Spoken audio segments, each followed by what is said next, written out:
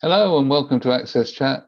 I'm really pleased that we're bringing to the show today Marcy Roth, who is the relatively recent newly appointed CEO of World Institute on Disability. This is not the first time we've had World Institute on Disability on, but it's the first time that we have welcomed Marcy in her role. And I thought that it was particularly important to bring Marcy on right now because of Marcy's background in disasters and emergency preparedness. Given that we're in the middle of several disasters and emergencies all simultaneously, it seemed like an opportune moment to have a conversation. So welcome, Marcy. Please tell us a little bit more about yourself. Of course, Deborah and I know you because we're board members. And proud to serve on the board of this great organization. But tell us, a bit about your background, because you bring a wealth of experience. Well, thank you, and thank you very much for having me. It's wonderful to be a part of this great work that you all are doing. A little bit about me. I've always worked in disability rights. From very early on in high school, and it became very clear to me early on that the rights of people with disabilities were totally disregarded. And over the years, I've had lots and lots of opportunities, both as a person with a disability myself, as a parent of now two adult children with disabilities, and as a part of my daily existence. Disability rights has just always been fundamentally a part of who I am. I've worked at the local level, state level, national level, globally. But in 2001, immediately following the terrorist attacks in the U.S., I found myself being looked to for guidance on how people with disabilities in New York City could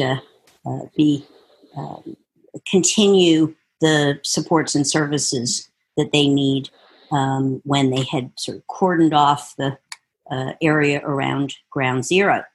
And, after many, many years of working in disability services and disability rights, I had never really thought about what happens for people with disabilities in disasters. And, that period began what for me was an almost 20-year journey in which my focus became really very much on what happens before, during, and after disasters. Had the great opportunity in 2009 to join the Obama administration as senior advisor to the FEMA administrator. FEMA is the Federal Emergency Management Agency in the U.S., and my role there was to begin to reform the process by which the U.S. federal government and all of government plan for, prepare, respond, and then engage in recovery when there's a disaster. So spent a number of years in the government trying to improve that process. And by improve it, meaning that we engage people with disabilities as subject matter experts, as our guides in what it's going to take for people to be included before, during, and after disasters. spent almost 8 years working on that, and left FEMA, started an organization called the Partnership for Inclusive Disaster Strategies, spent several years there building a national and global partnership with many stakeholders, working again specifically on public health emergencies and disasters. And then a few months ago, I had the incredible opportunity to join the World Institute on Disability as the executive director and CEO. And so now, having been at WID for about 8 months, have really had an incredible journey forward as we, refresh and move the organization forward, including some new areas of work that I'm guessing you'd love to talk about. So both Deborah and I were part of this whole sort of recruitment process, and whilst disasters and emergencies was an area that was previously covered by WID as an area of expertise, none of us that were doing the selection could have envisaged what was going to hit us only a few months later. We all been expecting some pandemic at some stage. We thought it might have been the bird flu or whatever, but when it hits, no one's ever fully prepared. And then on top of that, we've had significant political events compounding the issues of the lockdown and the economic impacts and the isolation. There are so many issues that directly impact people with disabilities that are not thought about in the response to COVID-19, or in the response to how we're dealing with the political issues that are arising around the world. And then on top of that, in the last couple of weeks, we've seen all of the protests going on as a result of this systemic racism, and which is also mapped and equaled with ableism, because you alluded to the ignoring of our rights, because whilst we have as a community acquired rights over the years, they're often not applied. So how are you, firstly, coping with all of this stuff, and what does it mean in terms of what can WID offer, and what can the disability community offer, and also how do I'm asking you too many questions. This is a whole load of stuff. Bring them on.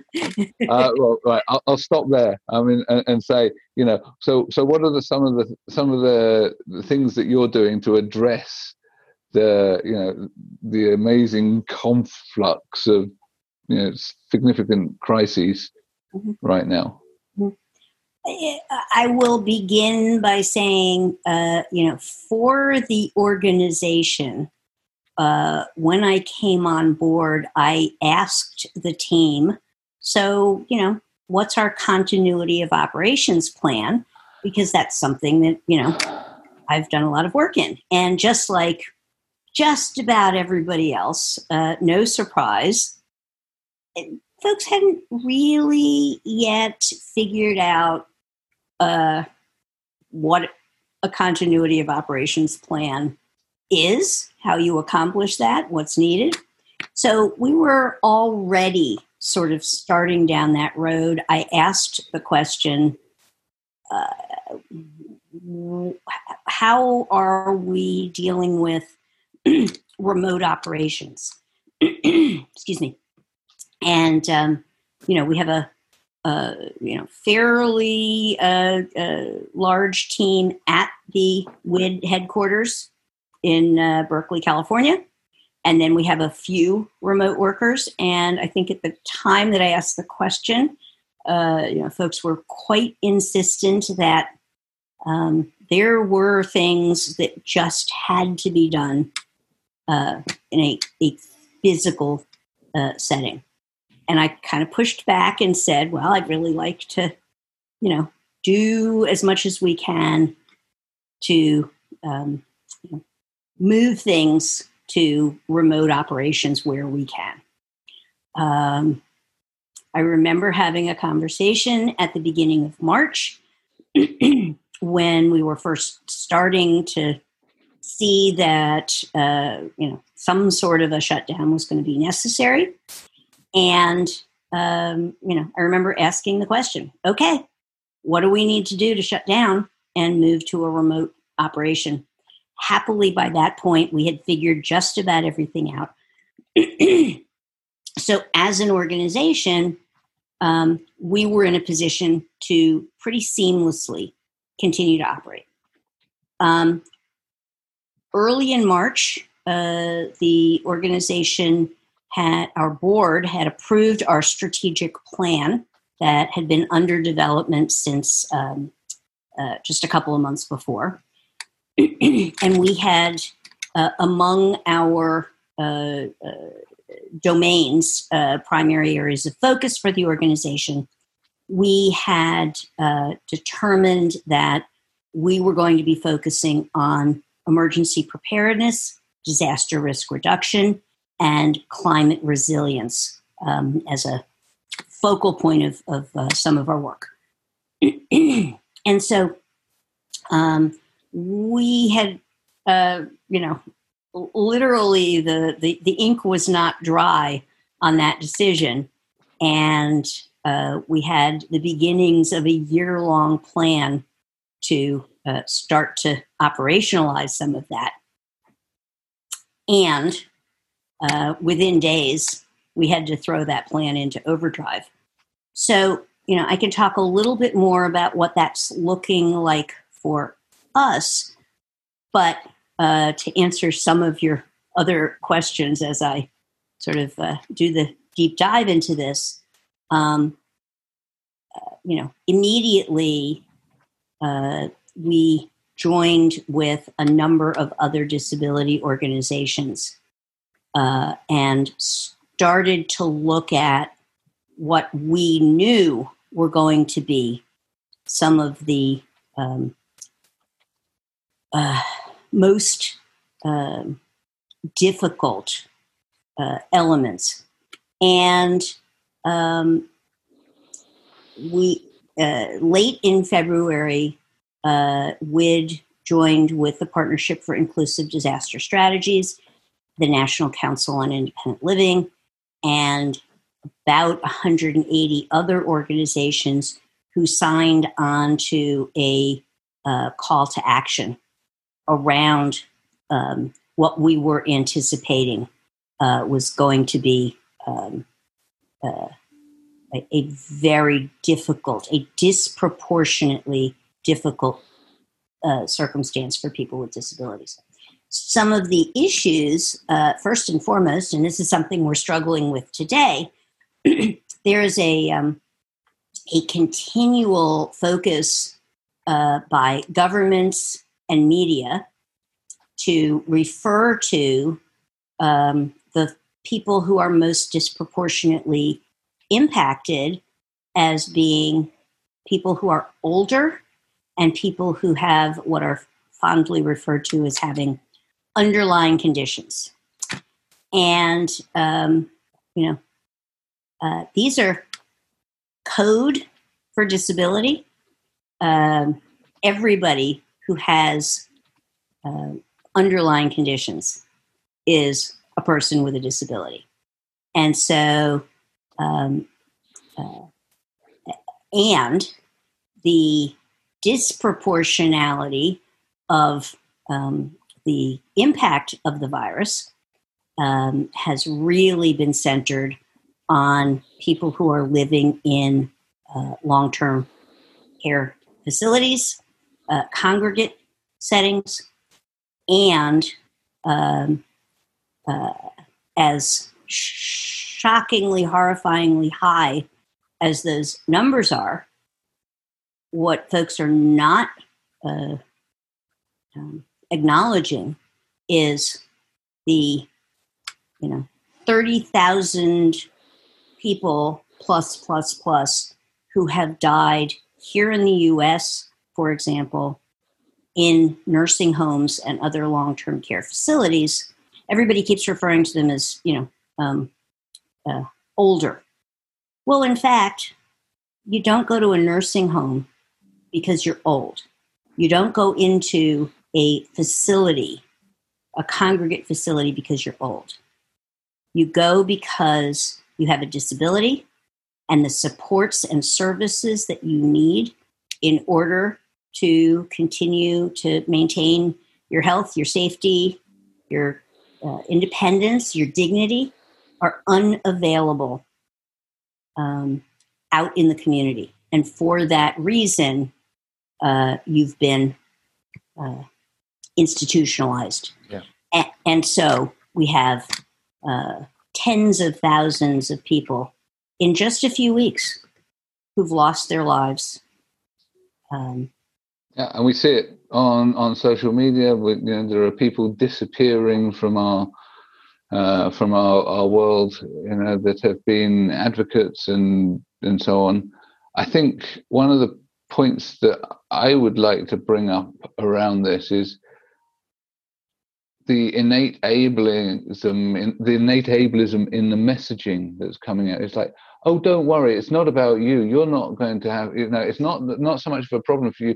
It's only for, older people and people with pre-existing conditions. So it's like, yeah. So basically, that's a statement that you don't care about our elders and our disabled communities. It's like, it's not you that's going to die, so don't worry. That's not really the kind of messaging I would, want to hear from my government. But that's the kind of messaging that we have heard, and in the UK too, we've had many thousands of deaths and excess deaths in care homes. And I think it's the excess deaths that are really telling, because we measure an excess deaths because people always die in care homes. It's part of the nature of those places. But the issue is that so many more people are dying, and so much more rapidly. And the fact that we were in the UK actually discharging people from hospital into care homes without testing them for COVID-19. Mm-hmm. So we were literally sending the virus into the places where people were most vulnerable, and that was a government policy. Mm-hmm. And that to me is unforgivable. And clearly, that policy has innate ableism in it. And normally I'm a positive person. I talk about the positives and what we can do, and how we can, build on stuff and build communities. But the last few months, we've really seen how little people value people with disabilities. That's right. We have seen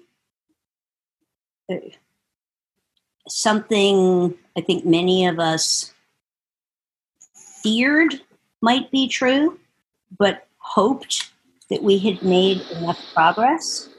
But, it is very clear that people with disabilities, our value, the value of older people, the value of people of color, the value of a very large number of most of us has been othered. And the very small number of people who are not directly impacted have an amazing amount of power. And we've done a very we've done a very poor job of moving the needle on that. And, as you said, Neil, you're usually focusing on the positive. I do want to talk about opportunity. I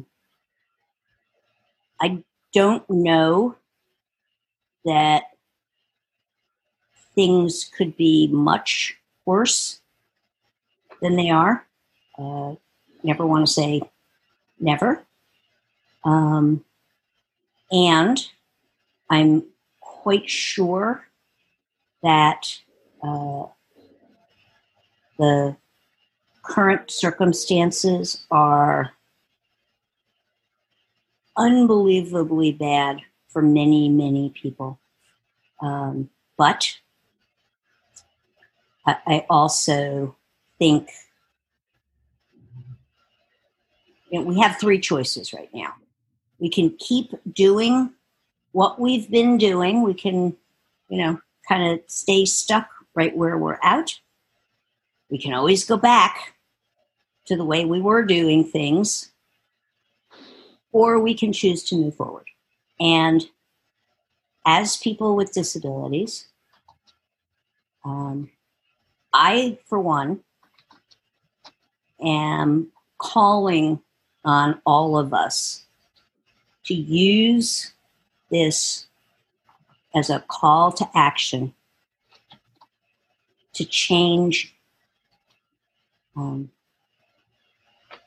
make a fundamental difference. And I think it starts with not accepting the status quo.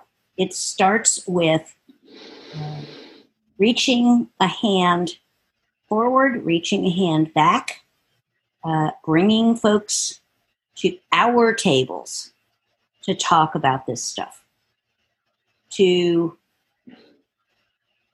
be angry, to be sad, to be very honest with each other in a kind way. Honest, but kind, not pitting ourselves against each other. And, we know, the World Institute on Disability has held now 2 town hall meetings. Our second town hall meeting was yesterday. We had folks from 25 countries, every continent except for Antarctica. We're working on that. Bringing folks together to talk about disaster and disability. And we've been listening very carefully to horrifying stories.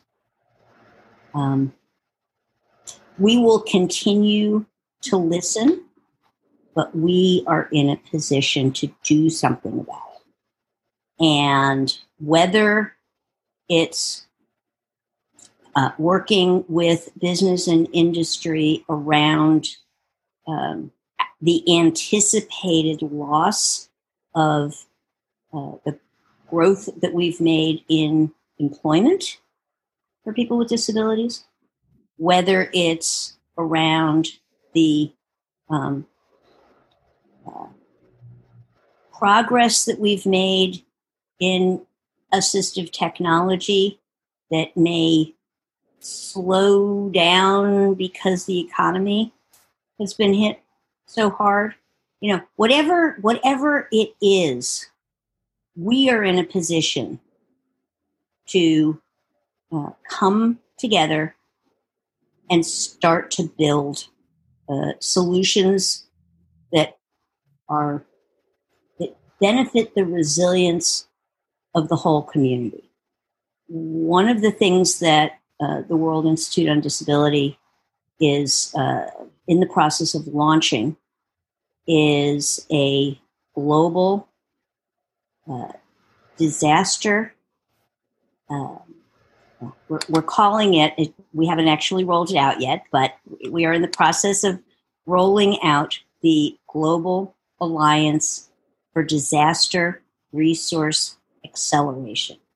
So we are going to use disasters, COVID, concurrent disasters, future disasters, because heaven knows they're going to come.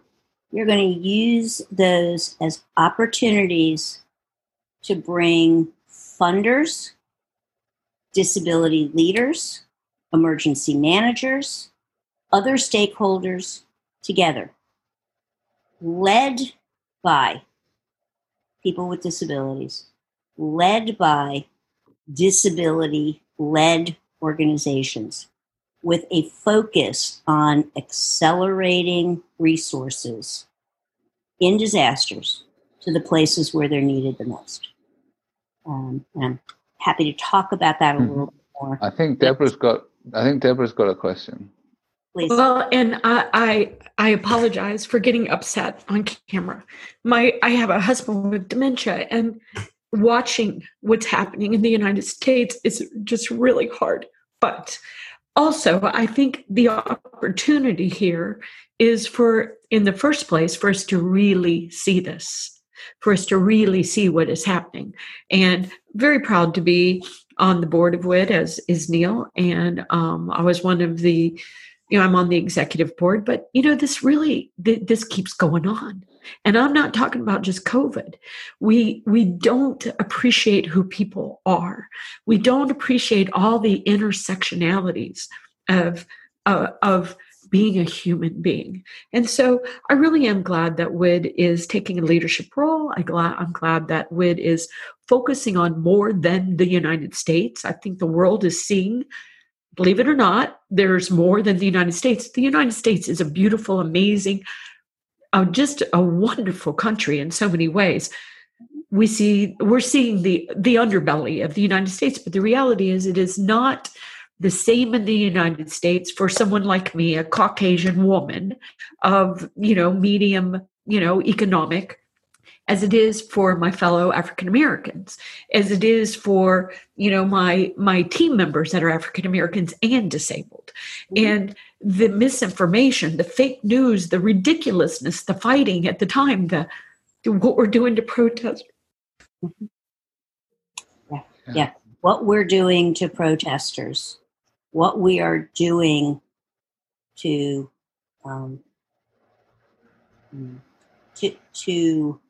undermine what our government is doing to undermine the free speech that we've fought so hard for. And for people with disabilities, we are still not enjoying free speech. And here we are with our very basic rights, our very basic human rights being threatened. Yeah, it's tremendous. It's a tremendously febrile atmosphere that we're in at the moment. And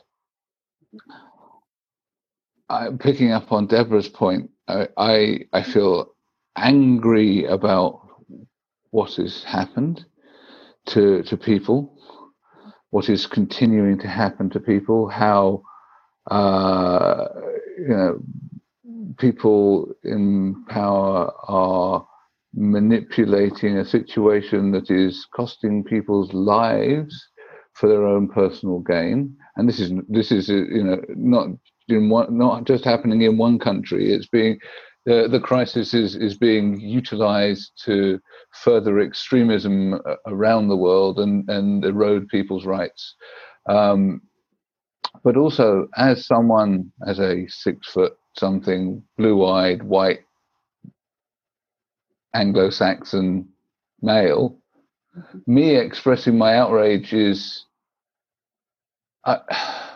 I'm conflicted about it, because I want to express my outrage at what's happening, but at the same time, I don't want my voice to drown out the voices of people who really need to express their outrage, who really are the ones in the front line and are being persecuted and shot at with rubber bullets. And I'm sat in a comfortable place in leafy Surrey with a job. So I can't really complain. No. We need your voice. That's a mistake we keep making. We keep making that mistake, our voices don't matter. So no, I'm happy to add my voice, but I don't want to do it to this. I don't want it to become virtue signaling, because it's not about that. And it's finding that line between expressing your support and your outrage and virtue signaling, and then actually thinking about how can I, do things that really go beyond saying I'm outraged. Yes, I can read the literature. I can, go and, engage with and learn from people. But what else can I do? How can I support the communities that suffer this systemic prejudice? Because it is systemic. It's built into the system, and if anything, the system is really kicking in hard right now. Yeah. So those are the questions I'm asking myself, and I hope that there are organisations that the WID and the coalition can help, and that we can work with people that that intersectionally suffer very similar issues to the disability community. I won't claim to be the one suffering, because I'm not, but I am outraged by it. What I see is a kind of a clear divide between countries with empathy and countries without empathy. Some countries that don't have that many resources, they are not on the G7 or on the G20. They are just driving on empathy, and they are able to do a lot. Other countries are known as being, leaders, have been very, doing everything well on the finance side. They don't have that. But on the other end, they have no empathy for their elderly, and then they use the excuse of age or caring homes to dehumanize people. They don't matter. They are not part. And this is the divide that I've seen, that I see quite worrying. And then sometimes the media helps and supports that kind of a message and normalize that message within a certain society. In other societies, the media would turn against, and they will have a voice, and then a balance is being kept.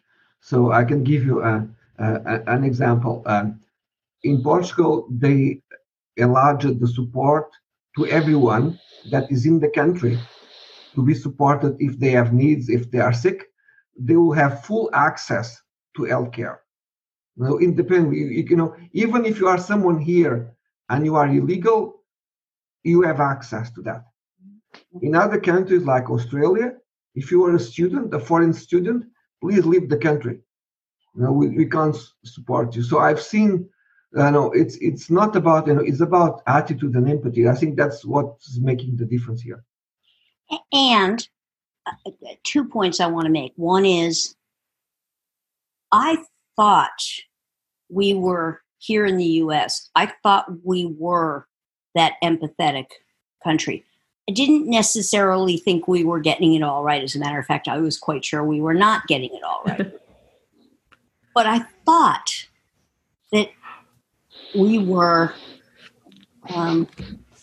that was who we were aspiring to be.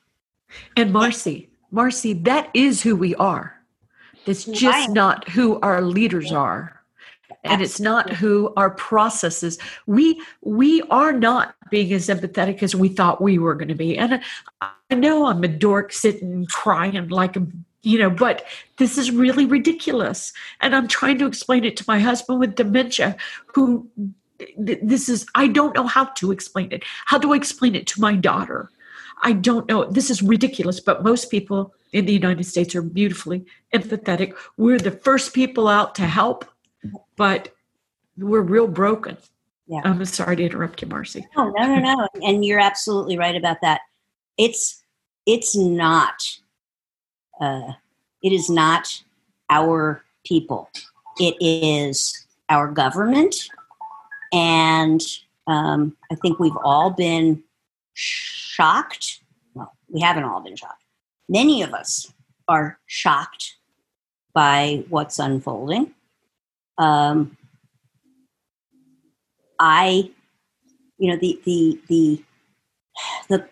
thing that I'm struggling with is, well, I'm struggling with a lot of things, but I want to do better. I want to be better. And at the same time, I'm really uncomfortable with this idea that now I need to look to my husband, who happens to be Black, to the other Black and brown people in my life, and sort of, I'm not hearing folks saying, I'm hearing people saying, you, people of privilege, need to shut up and listen to us. But I'm not hearing them say, and it's now our responsibility to explain it. It's not. It's now not. We haven't somehow put an additional burden on people of color to now be the ones to help us to figure it out. So just the same as it's not okay for us to tokenize people with disabilities, it's not okay for us to sort of, check a box that we've got somebody who has a particular look or somebody who has some sort of a visible disability. It's not their responsibility to be our example. At the same time, I think we also need to figure out how to authentically listen without being ridiculous in the process, And it's conversations like these, except we need to have other folks in these conversations helping us without burdening them, helping us to identify what it is that we can do to help. As a spouse of somebody with dementia, on the one hand, we need to know what you and your husband need. But we also need to be careful we're not burdening you with the responsibility to make it okay for us. As a person with a disability who, it's starting to look like I have become one of the homebound. I'm not going to be able to go out anytime soon. I am almost definitely one of those people who will die if I get this virus. Almost definitely. Although, as somebody who has been taking hydroxychloroquine for 10 years, I may have some sort of, special powers, but on the assumption that I don't, I'm probably going to need to stay home for a very long time. So we talked about the choice of language with Martin Sibley not long ago, and he said, "I don't want to be considered vulnerable. I'm high risk." Yeah, and I think that's right. You have a high risk you're not a vulnerable person. You have a disability, and there is a high risk of you being disproportionately affected by this virus. And I love talking about language, and I really welcome the fact that you raised this. We are doing such a disservice by sort of lumping so many people under the vulnerable umbrella, because in a disaster, whether it's a public health emergency like a pandemic, whether it's an earthquake, name your emergency or disaster, we're all vulnerable. But we're vulnerable because the failures of our infrastructure, we're vulnerable because of the failures of our government and those who have a responsibility to be inclusive in their planning. I'm not inherently vulnerable. Quite the opposite. As a person with a disability, as a parent, I am so good at anticipating problems and finding solutions. You want me. I'm an asset. I'm not a liability, right? You want me as a part of your planning team. I am not vulnerable unless you plan without me, unless I am excluded and not given the resources that I need in order to be able to be an asset in my community. Everybody can be a force multiplier. Everybody has a role to play before, during, and after disasters. And communities that get that right are the communities that are the most resilient. And the risk factors for me are, because of my disability, because of my health conditions, because of, blah, blah, blah. Sure, I do, in fact, have some significant risk. But my risk has been significantly impacted by the failure of the government to address this pandemic at the front end, the failure of our government to give our communities the tools and the resources that we've needed, the political gaminess that has resulted in the denial of personal protective equipment for some communities. Yeah. Apparently, based on some political decisions, based on some, ill-gotten gain. Yes, indeed. Right? And we're seeing similar failures in our own in the UK too, where we've huge numbers of deaths, and many of them are unnecessary because we've taken political decisions.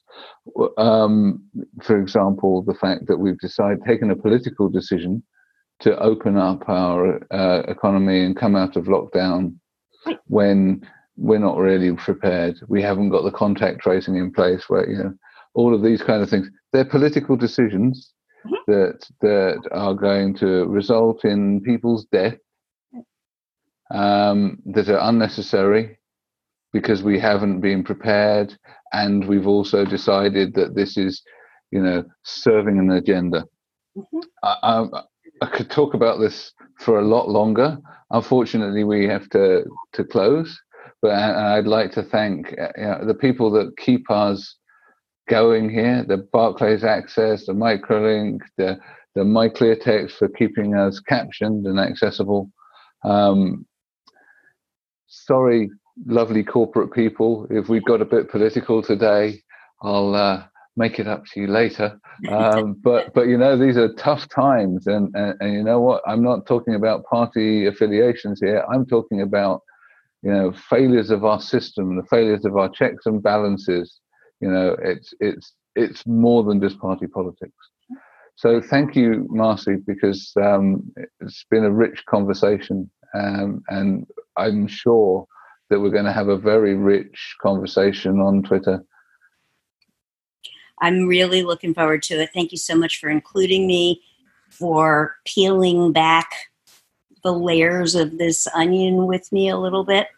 And, I welcome continued robust discussion and